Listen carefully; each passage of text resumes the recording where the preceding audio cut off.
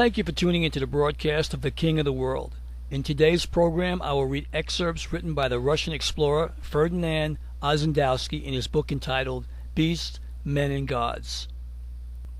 And in this book, Ossendowski claims that the tunnels which encircle the Earth and which pass under the Pacific and Atlantic Oceans were built by men of a pre-glacial, Hyperborean civilization which flourished in the polar region at a time when its climate was still tropical, a race of supermen possessing scientific powers of a superior order and marvelous inventions including tunnel boring machines we know nothing about, by means of which they honeycombed the earth with tunnels.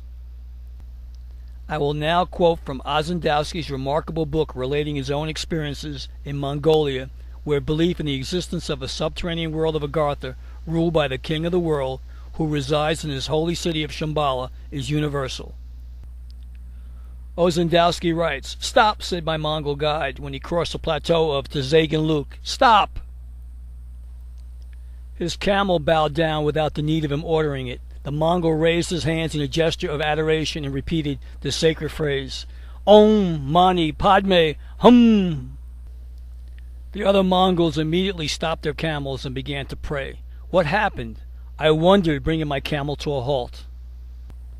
The Mongols prayed for some moments, then mounted their horses and rode on.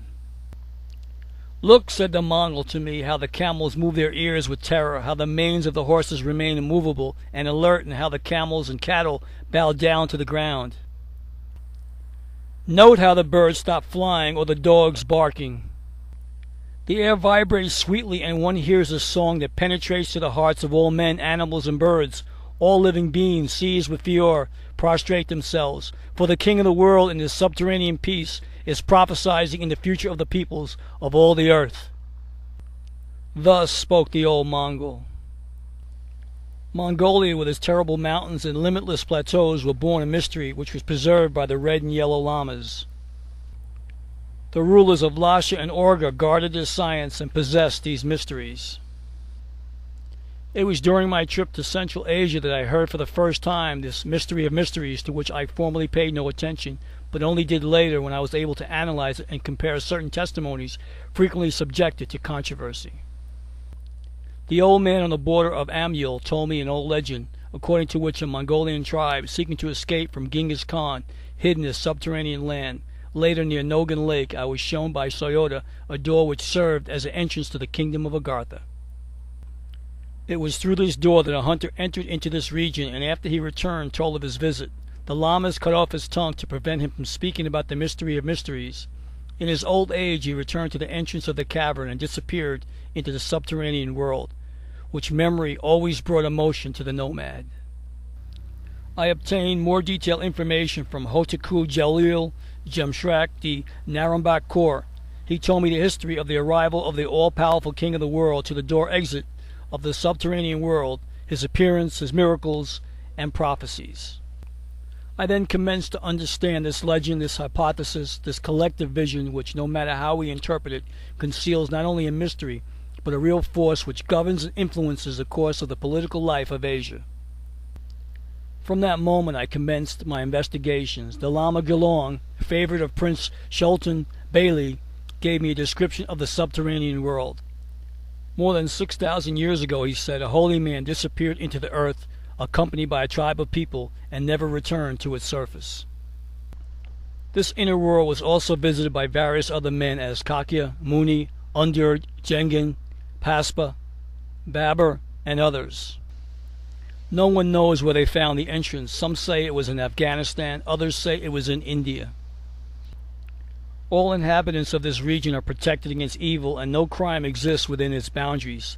Science developed tranquilly, uninterrupted by war, and free from the spirit of destruction. Consequently, the subterranean people were able to achieve a much higher degree of wisdom. They composed a vast empire with millions of inhabitants, governed by the King of the World. He masters all the forces of nature, can read what it is within the souls of all, and in the great book of destiny, invisibly he rules over 800 million human beings, all willing to execute his orders. All the subterranean passages in the entire world lead to the world of Agartha. The Lamas say that all the subterranean cavities in America are inhabited by these people. The inhabitants of submerged prehistoric continents, Lemuria and Atlantis, found refuge and continued to live in the subterranean world. The Lama Turgut, who made the trip from Orga to Peking with me, gave me further details. The capital of Agartha, Shambhala, is surrounded by villas where live the holy sages. It reminds one of Lhasa, where the temple of the Dalai Lama rises on top of a mountain surrounded by the palaces of the gurus who control the visible and invisible forces of the earth from its interior to the sky and are lords of life and death. If our crazy humanity will continue its wars, they may come to the surface and transform it into a desert. They can dry the oceans, transform continents into seas, and cause the disappearance of mountains. In strange vehicles unknown above, they travel at unbelievable speed through tunnels inside the earth.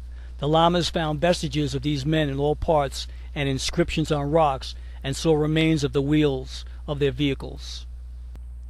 When I asked him to tell me how many persons visited Agartha, the Lama answered, "A great number, but most of those who were there maintained the secret as long as they live." When the Olets destroyed Lhasa, one of their regiments in the mountains of the southwest reached the limits of Agartha and were then instructed in mysterious sciences, for which reason the Olets and Talmuds became prophets.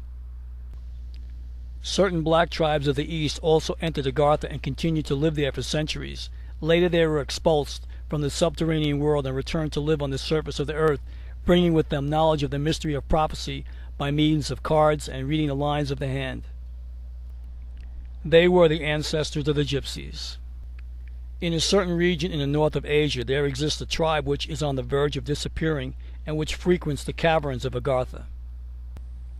Its members can invoke the spirits which live in space.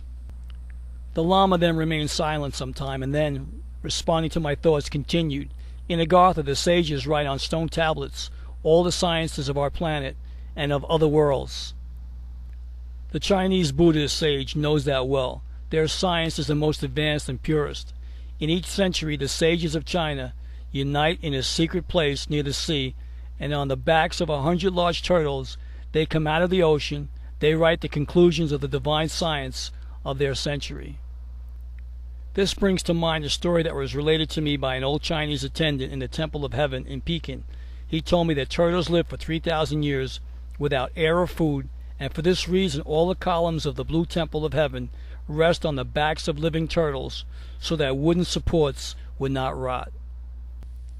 Many times did the rulers of Orga and Lhasa send ambassadors to the King of the World, said the Lama librarian, but they could not reach him. However, a Tibetan chief, after a battle with the Olets, came to a cavern whose opening bore the following inscription: "This door leads to Agartha." From the cavern left a man of beautiful appearance, who presented to him a golden tablet bearing strange inscriptions, saying, "The King of the World will appear to all men when comes the time of the war of the good against the evil. But this time has not yet come. The worst members of the human race have yet to be born." Chang Chum Ungern sent young Prince Punzig as an ambassador to the King of the World. The ambassador returned with a letter for the Dalai Lama of Lhasa. He wished to send him a second time, but the young ambassador never returned. Will the King of the World return, such as biblical prophecies also predict? I'd like to thank everyone for watching The King of the World.